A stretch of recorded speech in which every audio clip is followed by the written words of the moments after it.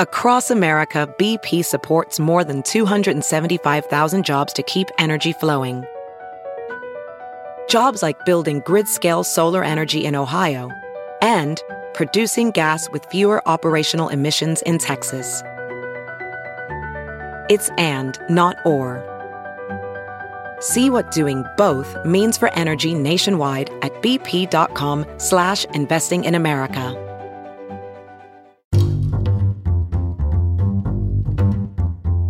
Hi, this is Josh Marshall, and this is the Josh Marshall Podcast. Today, we have a special episode of the podcast. It's part of our 10-part series at TPM. For those of you who are just listeners to the podcast, that is the news that website. Is our website. Yeah, that is our website. That's what we do. Yeah, it's an exciting time at TPM. It's an ambitious project, something we haven't quite done maybe ever before, never or at least not in a while. Yeah, never at this scale. So it is a 10-part series on voting rights and democracy that we kicked off in July and is going to run through just after the election. So we are taking the period of the election, when obviously people are focused on voting in elections, as a key time to kind of dig into these issues, because they are extremely important to our contemporary politics. Voting rights are under threat and siege today in a way that they have not been in decades. Certainly, the sort of the rollback that you see is something that we have not seen really since for more than a century. Although obviously the state of voting rights in, say, 1950 was dramatically worse than it is today, since a big chunk of the population, mainly in the South, was not allowed to vote at all. So what we're going to do during this series, and most of the series will be the articles that we publish on the website, we're also going to do a number of episodes of the podcast that either are interviews with people who have written the different articles, or people who are just key figures, experts, activists, and so forth in this broader topic of democracy and voting rights. So today we're going to talk to Gregory Downs, who's a professor of history at UC Davis, and he has written a fascinating article on voting rights, basically voting rights during the 19th century. And we're going to get into all the details in a few minutes. But basically, the way that the end of the 19th century sees a dramatic pulling back from voting rights, pulling back from democracy. And it's not only with the imposition of Jim Crow in the South. It is also happening in the North, and particularly focuses on immigrants. A lot of people in the North want to keep immigrants from voting, and that is, predominantly Irish and Germans in the North, later Italians and Jews. In the West, it's Chinese immigrants. And what I was really struck by in reading this piece is I was not aware of the degree of interplay between voting restrictions in the North and the South. I knew that these two things were happening sort of simultaneously, but one of the things that Greg brings out in his piece is that when white Southerners were looking for angles, basically, for, how do we stop the freed slaves from voting when there's a constitutional amendment that says we can't just say black people can't vote? Like, what are some workarounds we can use? In a lot of cases, they got ideas from states in the North, states like Massachusetts, which had rules that were focused on disenfranchising the uneducated, the illiterate, or in a lot of cases just immigrants, who by definition are often illiterate in English, or have limited, new immigrants, limited ability to read and write in English. So fascinating stuff there. Let me say one thing about this series. The series, we have a sponsor for the series, which is the American Federation of Teachers, the AFT, one of the country's two large teachers unions. They're called the teachers union. They have other professionals besides teachers. You can, depending on where you are in the country, probably there are teachers in some of your local schools who are part of the AFT. I want to give a shout out to them because, again, this kind of project requires resources. It's a huge institutional lift. So they thought this was an important project, and they are the sponsor of this series. Just to be clear, these are, as with all sponsorships, they have no input on the editorial content, but I just want to give them a call out because this series, which we are devoting so much energy and resources to, wouldn't be possible without them. So thank you so much to the AFT for sharing our belief that the subject of this series is as important as we believe it is. Let me also give a shout out to the sponsor of the Josh Marshall podcast, which, as you know, is born in Brooklyn and brewed in the Bronx. Grady's is New York's favorite cold brew, but you can have it delivered to your door no matter where you live. Their cold brew kit includes everything you need to create smooth, velvety cold brew at home. All you have to do is add water. No French press, no mess, no baristas. You save money, too. You get 36 cups of gourmet cold brew for only $30. That's less than $1 a cup. And shipping's free. Ready to give it a swirl? Get 20% off your first order at Grady'sColdBrew.com with promo code TPM. That's Grady'sColdBrew.com with promo code TPM. So kind of a joint shout out this time. Absolutely. AFT and Grady's Cold Brew. You know what I think teachers might love, actually, is coffee. You know, speaking as the son of two public school teachers, recently retired. But now were they NEA or AFT? Do you know? I want to say NEA. Okay, yeah, I think judging by the mail that I kind of recall. Okay, yeah, that probably. My I think it depends by region and even probably school district. Yeah, you're probably right. So let's talk to Gregory Downs about voting rights in the 19th century.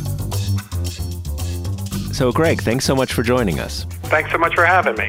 Absolutely. So I just reread the piece that we are going to discuss today, and I really loved it. As some of our readers know, I'm a lapsed historian myself, and this isn't my period. I'm sort of really, 17th century U.S. stuff. But as you know, when anybody gets a PhD in American history, you obviously cover at least most of the history, if not into the 20th century. In any case, when we first wanted to commission a piece like this, the key that I was so interested in was just helping people understand that in the late 19th century, there is a broad move against the franchise, basically. And most people know about what happened at the end of Reconstruction, but they don't know that it was much broader and disenfranchised many people, and also had its manifestation, I guess, in what we might call like elite articulate ideology, kind of a move against, I don't want to say democratic idealism isn't the way that historians always like to talk. But in any case, what I loved about this piece is I learned a great deal about it. I did not realize the extent of interplay, literal interplay, between the implementation of Jim Crow and disenfranchisement of African Americans in the South and what was happening in the same time in the North, and how there was actually borrowing techniques, as it were. Tell us about that. What are some examples of how these two things, and we're talking here about the 1870s through the very beginning of the 20th century, how these two things weren't just simultaneous, but that interplay between these two processes? That's right. I mean, you're right that most people who know about Jim Crow assume that what happened solely in the South and solely to African American men. And in many ways, that's the right way to think about it when you think about the aggregate impact. But as I tried to show, and as you suggest, in fact, the history is much murkier, and that, as Alexander Keesar, who wrote the leading survey of voting rights history, noted, that as early as the 1850s and maybe even as early as the 1830s, you can see a northeastern turn against of voting rights growing because of the influx of immigrants. And so that many of the things we take for granted that shape our ballot box today, of in-person registration days that happen on different days than on the day of voting, lengthened residency requirements, these start to spread through New England in the 1850s. And Kezar actually speculates that were it not for the Civil War, we would have really seen a rollback of voting rights across the country as that movement flowered. Then the Civil War, end of slavery, enfranchisement, and this democratic shock to the system. But by the 1880s, this older anti-immigrant movement in the Northeast is rising again, and the methods that they're using are being put in place again, along with one additional one that we also take for granted, which is what our ballots look like. Up until the 1880s, it was very common for 19th century Americans to walk up to a wild, raucous, often drunken, sometimes violent voting place, and there to have different people handing them pre-printed ballots. And so you knew who you were voting for. In certain ways, your connection was not to the president, it was to the person who you trusted to hand you the ballot. Right. And that also made it really easy for barely literate people or people illiterate in English, some of whom might have been literate in other languages, to cast their vote. In 1888, Massachusetts and New York pioneered what we call the Australian ballot. Sometimes it's described as the secret ballot, but ballots were secret before this. What was different is that the state government pre-printed the ballot and the choices, and you didn't see it until you walked into the voting booth. So basically, if before this, like I, Josh, go to the local, maybe the county courthouse or wherever it is the voting's going to take place, and there's people from the Democratic Party there, depending on what era we're talking about, people from the Democratic Party there, people from the Republican Party there, and if I'm basically Democrat, I go over to the Democratic Party guy, he gives me a sheet of paper, which basically has the names of all the Democrats, who the Democratic Party committee wants, and I just hand in that sheet, and by that I've sort of fast forwarded all my decision making, and it's kind of easy. I don't need to know who's running for this, kind of clerkship and stuff like this. I know I'm a Democrat, and I just kind of grab that ballot, and that's it. And there is no kind of like official New York State ballot. They're all kind of turned in, and it's sort of,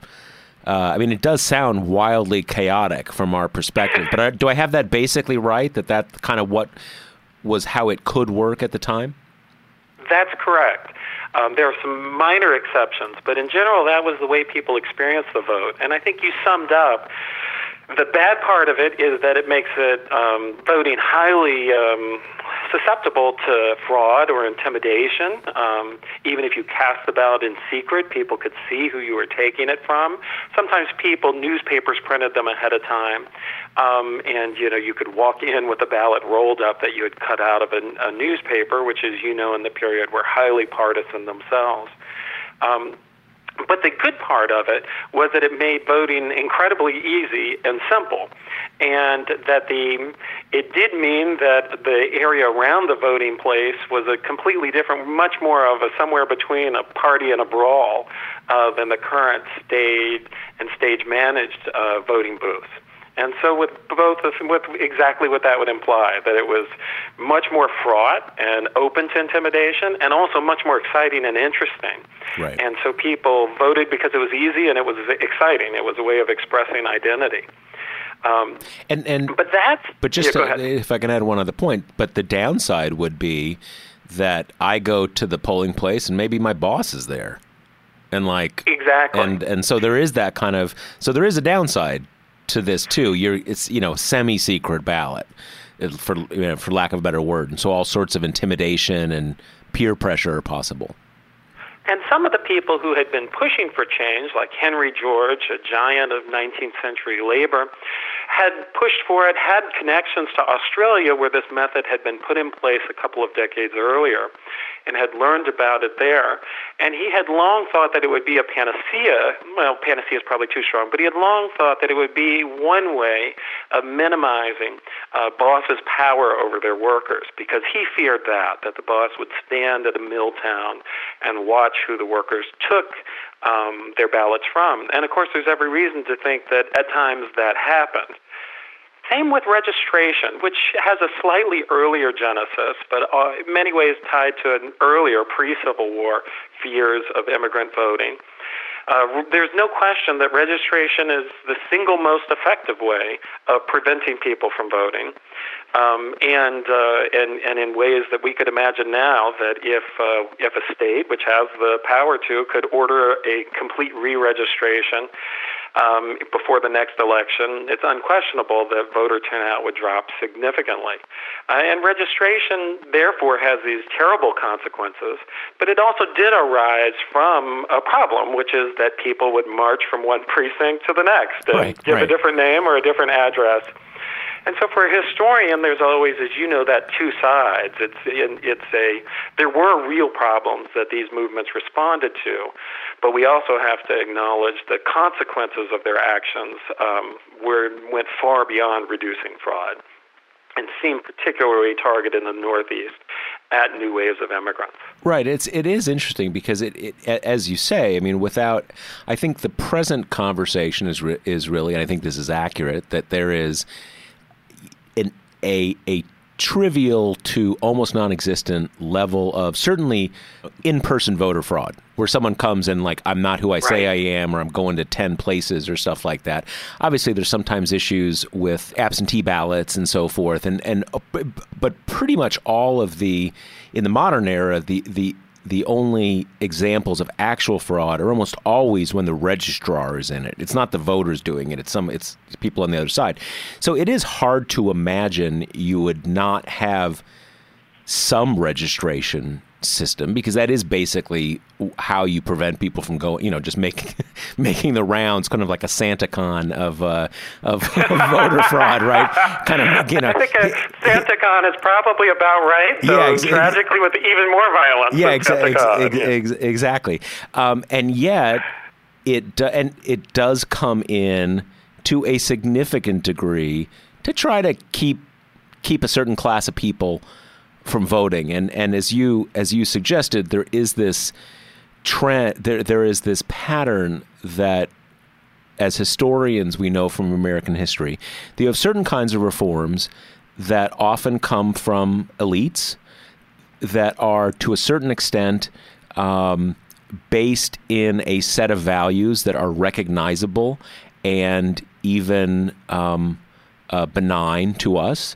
That voting. That you should know who you're voting for.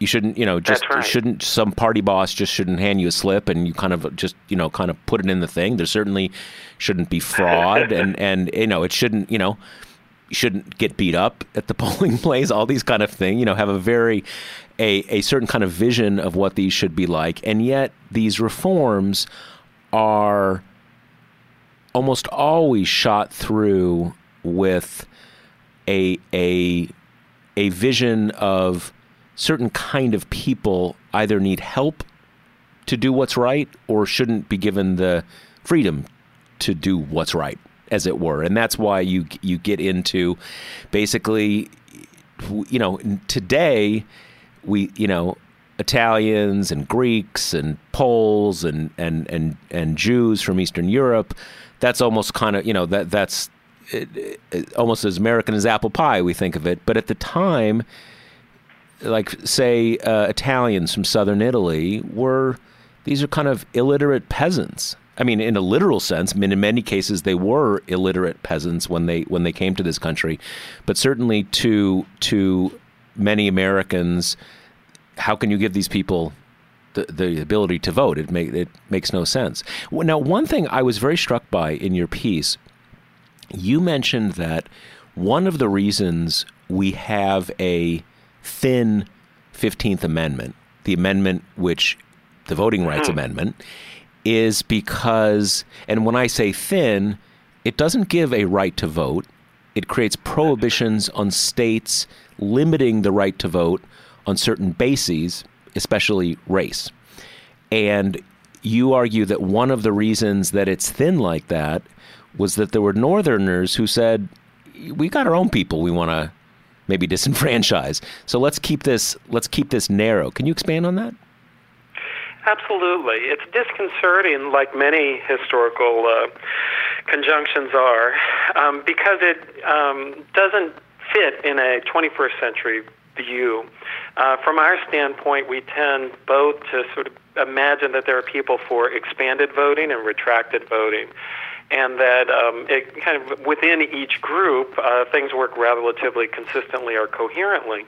And we also tend, as 21st century people, to imagine that people think racially in a broad context, that people who are racist against African Americans are also racist against other people of color, a term we use that would in many ways have baffled 19th century Americans. But none of those things were quite true in the middle of the 19th century. So you could have the very people in the 15th Amendment fights who were the most adamant saying that the outcome of the war had to be the enfranchisement of African American men, mostly in the South, although the amendment, of course, applied everywhere, but the vast majority of them living in the South.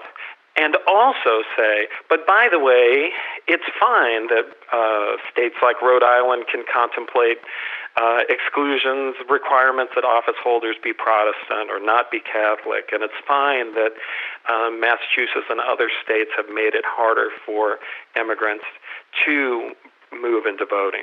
And it shows both that they're not thinking in a sort of whites versus people of color framework, but they're thinking of African Americans in one set of ways and applying very different views to Catholic immigrants and to Asians, that there are many people, and not to mention Native Americans. And it also shows that paradoxically many of the champions of voting rights in the South were among the people, especially around Boston, who were champions of voter restriction in Boston.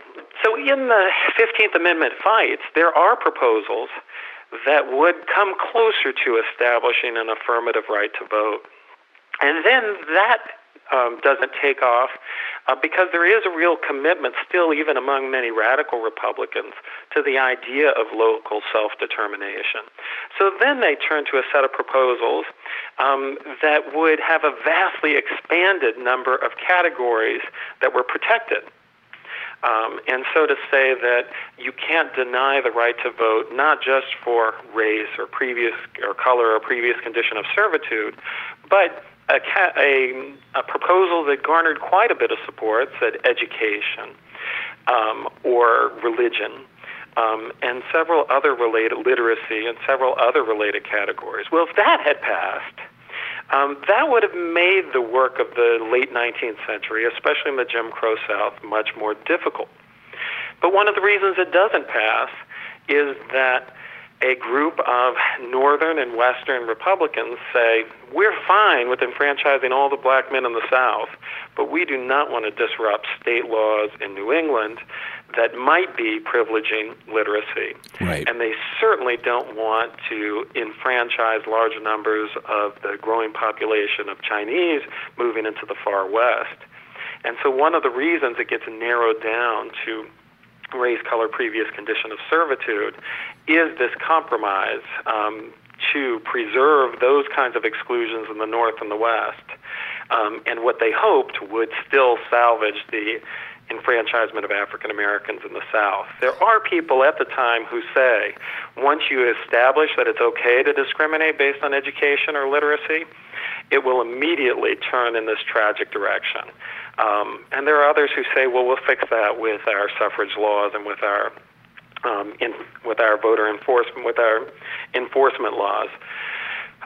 But in fact, those predictions turn out to be true, that it may well be that the 19th century would have ended with voter exclusion in the South, but by opening up the categories of education and literacy, it made it much easier for white Southern constitutional conventions and legislators to accomplish that. One point I think you allude to is that we now see this history as an sort of an unfolding process of equality, racial equality, later gender equality, and so forth.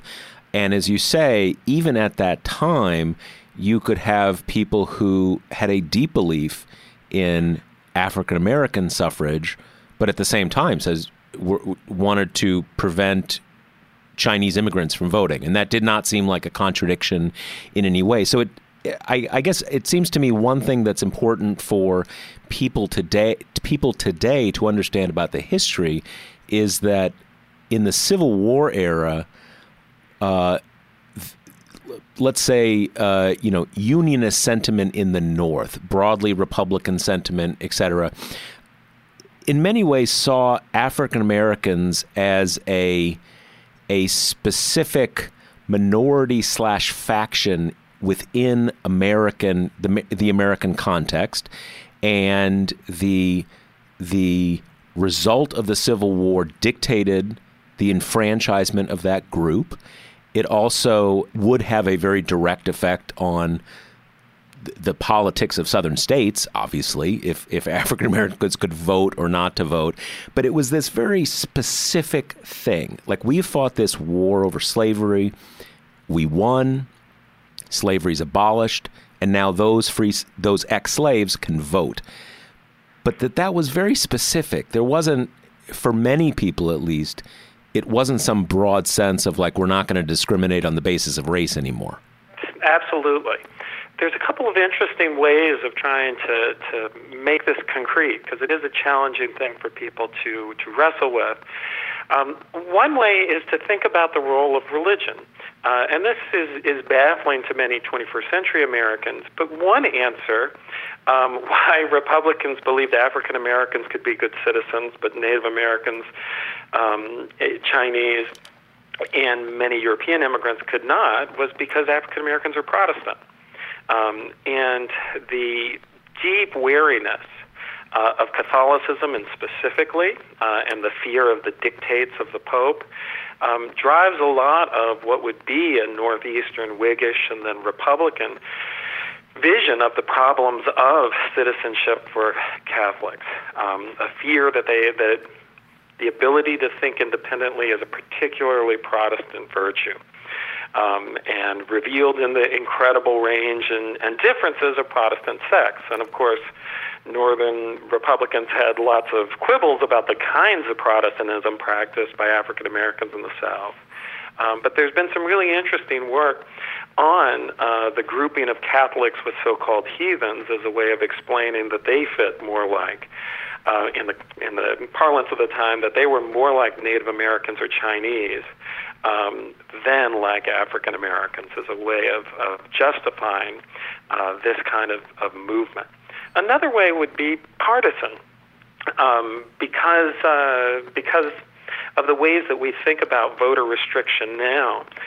It, alas, has turned out that Democrats largely see themselves both ideologically but practically in favor of voter expansion. That wasn't always the case even in the 20th century, which is one of the reasons why you get these interesting coalitions that develop in the Cold War era. In the 19th century, Northern Republicans were pretty clear that African Americans were going to vote Republican by massive majorities, but that Irish Catholics, and to a lesser degree perhaps German Catholics, were going to vote Democratic by almost equally overwhelming numbers. And so for this reason... And that those weren't like prejudices or assumptions. I mean, those were broadly accurate assumptions, just for us to be clear. I mean, this is just true. Right. And so for this reason, you get a real confusion when we look back. When we look back for a kind of ideological perfection, you're going to have a hard time finding it, because Republicans at once could say the only way that we can protect our party is to expand voting in the South and reduce it in the North. Right. And this shapes the ways that the enforcement acts that are meant to enforce the 15th Amendment, which in many ways are really quite broad, much broader than sometimes our negative view of the 15th Amendment wording, which is based in a real place, as we talked about before, that its wording was narrow. But almost immediately, Congress starts enacting pretty broad laws saying that they fulfill the section of the Voting Rights Act, of the 15th Amendment, that allowed for the enforcement of its goals. And those enforcement acts allow the use of the Army to be called in to protect voting places, allow for federal investigations, indictments. There are thousands of indictments of people, mostly white Southerners, for violating election laws. But they also have, several of them, have this interesting doubleness. Where do they apply to? They have abstractly written, they apply to places of a size over so-and-so, right, in which they apply to the South and to New York City. Right. From the first, the Republican goal is to have federal election supervisors at polling places in the South to protect black Republicans, and at polling places in New York City to keep immigrant voters from repeat voting or fraudulently voting. Right. And probably a spillover maybe from voting at all, if possible. And perhaps from voting at all, right. Though that's not the way they frame it. And Democrats, meanwhile, increasingly are the champions of open voting in the North and of closed voting in the South. And it's really hard to, one way it's a hard hypothetical to imagine. But we could imagine today that if there was it's a very hard hypothetical to imagine, but if there was a massive migration of people who were ardent Trumpists, how long would it take before Democrats developed a more nuanced view of voting rights for immigrants? Right. No, that's a cynic would say maybe not that long.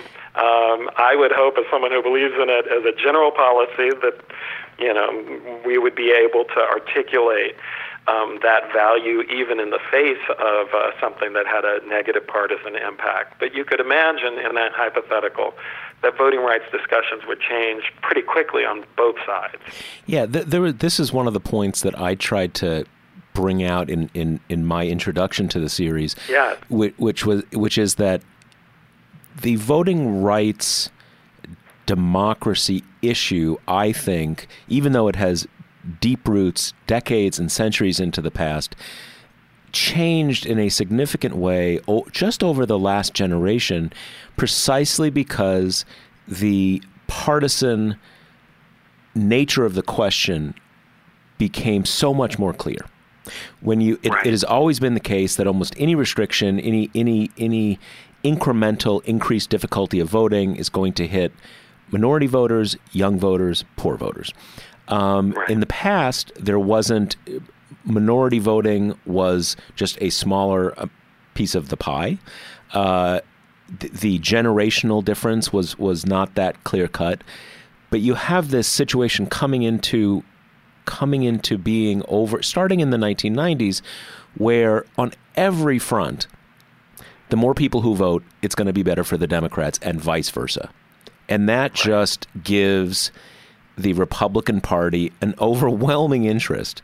You don't have to be, just at a practical level, to try to keep voting as restricted as possible, and vice versa. And that just creates a reality that we're all dealing with. And to your point about, if let's create a hypothetical land of Trumplandia somewhere out in the Pacific Ocean, that you have a huge influx and all the things that flow from that.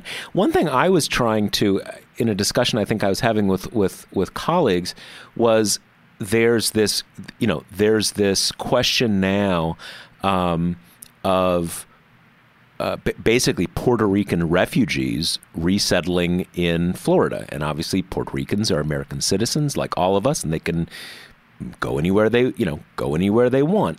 And one thing I was trying to capture there is, let's say, we're in a very Democratic district in New York City.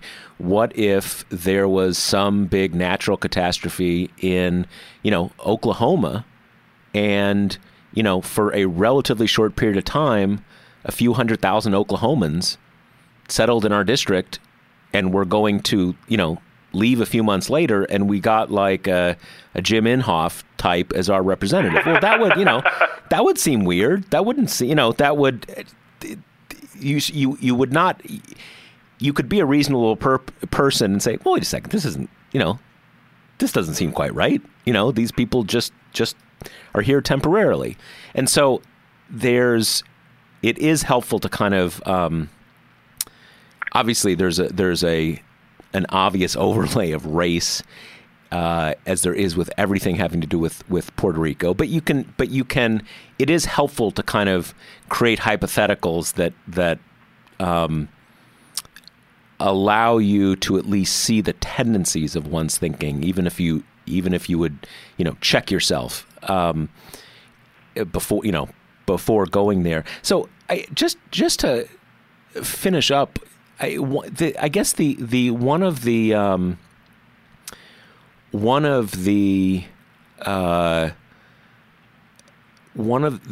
basically kind of through lines in your article is that we have this idea of a small p progressive movement starting in the early decades of the Republic and unfolding. Over time, more and more people get to vote.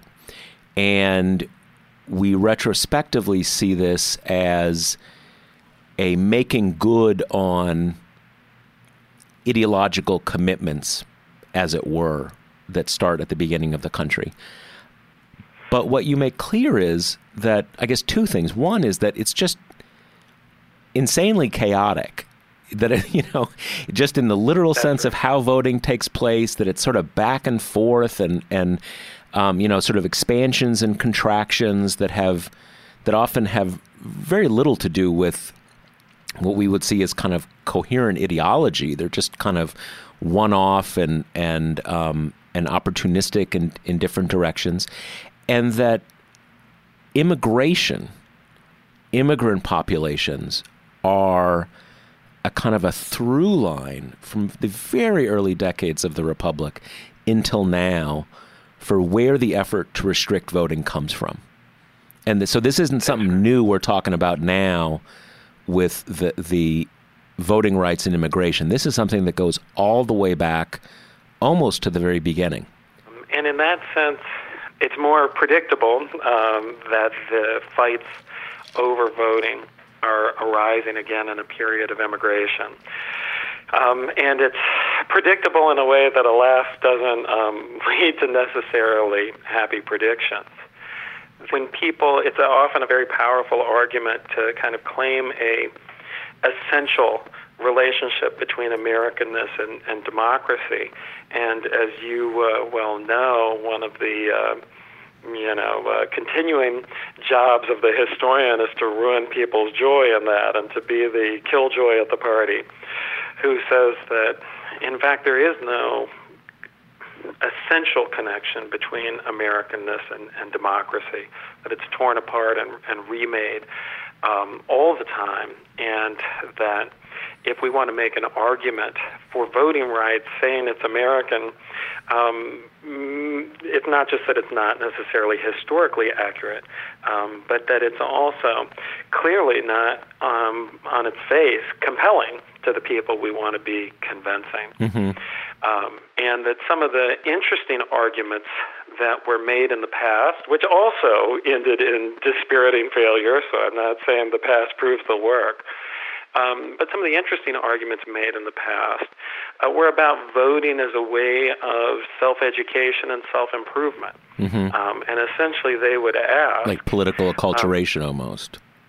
Yeah, that if we want people to be coming to think about their place in this society, preventing them from voting is surely not an effective way of thinking about the process of them coming to see themselves as some kind of hyphenated or plural American, and that voting would be a way for people to imagine that, in that sense, to imagine it. It's not that I think that argument will necessarily work either, but that we need a plurality of arguments, because I think that we're not making the case in an effective enough way. I think the other really dispiriting thing that history doesn't teach us, but that we can find reminders of, is not to count on not inherently to count on the courts to protect these kind of rights, but that in the case that I began with, the Jackson-Giles case, you have a really extraordinary African-American Southern lawyer with surreptitious support from Booker T. Washington bringing a series of challenges to the laws, and each time being struck down in a way that not only outraged him, but also outraged and dispirited a number of Northern Republicans who believed they understood what the 15th Amendment had been meant to do, and that the arguments made in these cases were right, and that it didn't make a difference, and that the Holmes standard in the Giles case, that the way to find solutions to political problems is to re-engage in the political system, which sounds a nice and a formalistic way of keeping judges out of politics, but had the effect, as a wide range of both African-American and white observers noted in the early 1900s, that it had the effect of saying, go to the people who just disfranchised you and ask them to pay attention to what you're saying. Well, that's inherently nonsensical. Of course, I'm hopeful that we'll do better in court challenges today, but I do think that the post-World War II era of courts stepping in to intervene in these eras, I fear it may look more like the anomaly than like the norm. I was going to say that, in some ways, the choice seems to be being made for us.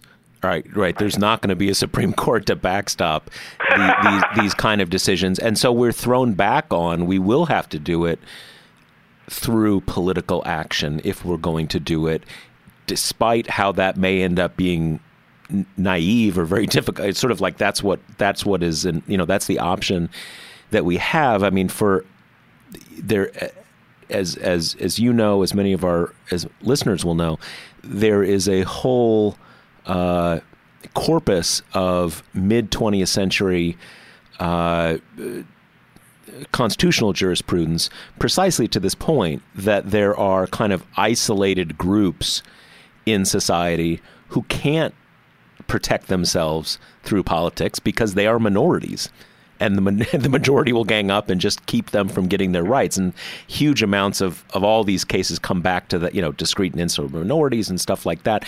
Let me ask you a final question, because this kind of when we talked about what was happening in the 1820s, 30s, 40s, and then what happened again in the late 19th century, one thought I have is that you have an interplay here, coming after the Revolution, coming after the Civil War, where the society as a whole, particularly the powerful, the leaders of the society, the elite, the powerful in these societies, get very engaged in these wars, revolutionary movements, where a democratic ideology plays a very important role.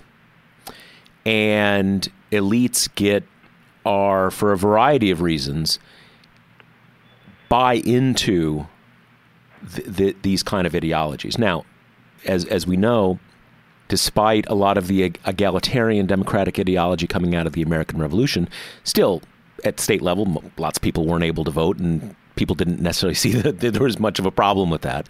But still, ideology has a powerful effect. And I wonder what you think of, is it the case that you have these, you have that coming out of the Revolution, you have that coming out of the Civil War, and in your piece you mentioned that there are a number of states who not only are enfranchising immigrants who fought in the war, but even enfranchising ones who just promised to become citizens. So you have this kind of back and forth between eras of revolutionary change where democratic ideology kind of seems to have more force, And then over time, a little more of a sense of like, well, in practice, this democracy thing needs to be reined in a little if we're going to, keep things under control. Is that a helpful prism to see this through it all? Yes, I think there is a quote from W.B. Du Bois that I'm not going to get exactly right, but it's something along the lines of that it's a dispiriting fact that only murder makes men, as he was reflecting on why the Civil War prompted it turned out temporary enfranchisement of African American men, but didn't lead to the enfranchisement of women, as in fact many women's rights activists thought that it would. And in less poetic but more sociological language, Alexander Keesar in his survey makes the same point of how many of the expansions of the suffrage, most obviously the Civil War and World War II, but even others, how intricately interconnected war, mass service, and the vote are. And as you know, this goes back to the beginning of democratic theory, back to Athens, that men who held the shield could vote and the others could not. Clearly, something changes about that in the 20th century, especially with the enfranchisement of women, decades before their inclusion as in the armed services as soldiers. But there remains this sort of bleak question, which is if voting rights have expanded during periods of mass conscription and war, how surprising is it that in a period after the curtailment of conscription, we have a period that echoes other periods of relative international peace and a pullback of those voting rights. The last major expansion occurred with the Vietnam War and the movement of the voting age. And since then, we've had this sort of almost continuous nibbling at the edges that now threatens to become something more significant. And I don't know, like a lot of historical conundrums, it doesn't leave you in a very satisfying place. No one would wish for World War III for the sake of voting rights. But it does perhaps illuminate why arguments that seem self-evidently true to me or to people like me find so little purchase in the rest of society. The idea of an inherent right to vote seems only to really have power in the aftermath of gargantuan wars. And so if we want to protect that right to vote, we have to figure out what are our strategies for acting in peacetime and in so-called normal time. The other thing I would say in relation to the question of the despair that comes at seeing the likelihood that the Supreme Court will not ride in to rescue voting rights, not to mention many other kinds of rights, is that here the ways that early Republicans in the 1850s responded to the cataclysms of what they saw as the growth of an anti-democratic slave power and culminating in Dred Scott, that there is perhaps a lesson there, which is boldness. That if we can't win through the courts, then Democrats have to win electorally, but then they also have to make sure that they follow up those electoral victories by changing the rules of the game. Right. And this also is sort of transgressive in a Cold War era in which the rules worked. But Republicans in the 1850s and even anti-slavery activists earlier in the 1830s had isolated that the way to fix the American system was not to win, but to win and remake the rules. And this moved toward constitutional amendments and this willingness to go to great lengths, relying on military occupation and sometimes near constitutional subterfuge, can make us queasy, but it also reveals a boldness. If we want to fix an affirmative voting right, it's going to have to be through remaking the Constitution, not by hoping for the good Supreme Court to come. Right. If we want to recenter balances of political power, in some level we're going to have to be willing to force through a offer of statehood to Washington, D.C. and Puerto Rico if the people there want it. Otherwise, we're kind of consigning ourselves to playing with our hands tied behind our back. And for all the moderation of mid-century Republicans, they didn't tie their own hands behind their back. Right. No, absolutely. Well, Gregory Downs, thank you so much. People will be able to read your article on the site when this episode of the podcast is published. And thank you very much for writing it. I like I said, I really learned a great deal from reading it, and I think our listeners, if they read it, will get a sense of just the complexity and chaotic nature of the evolution of our country and our system of government. And as we've focused on a little in this episode, it can be sobering and even be a source of some pessimism sometimes. But it is a richer and more fascinating history than the shorthand version that we often use in contemporary politics. So thank you so much for writing it, and I hope people who read it enjoy it as much as I did. Thank you so much for having me, and I can't wait to see the rest of the series. Cool. Well, I hope you could tell, I found this article fascinating, and I learned a lot from it. I know the broad outlines, but there are details here that are even just the picturing the scenes of the voting polling places was sort of wild, literally wild to think about. It's a funny thing. I always have people talk about the decline of civility and partisanship and all this kind of stuff, and I've always been kind of a bit of an outlier on that, because the idea that you have a robust democracy with a lot of voter involvement and activism and stuff, the idea that you have that and everybody is sort of calm and civil and good argument, I disagree, but good argument, right, is I think neither realistic nor even necessarily the ideal. Obviously, if things get too divided, the possibility of democracy comes under strain. You have to have some level of commitment to some number of shared priorities, at least the democratic system itself. But it's not such a bad thing to have an element of spectacle to democracy and involvement. And I think one of the things that Greg brings out there is that when you make it, kind of into a civics class, it's a little low energy, right? People aren't as into it, right? So some of these things, again, it's not only like, well, you need kind of some craziness to get people revved up. Maybe that's how it should be to some extent.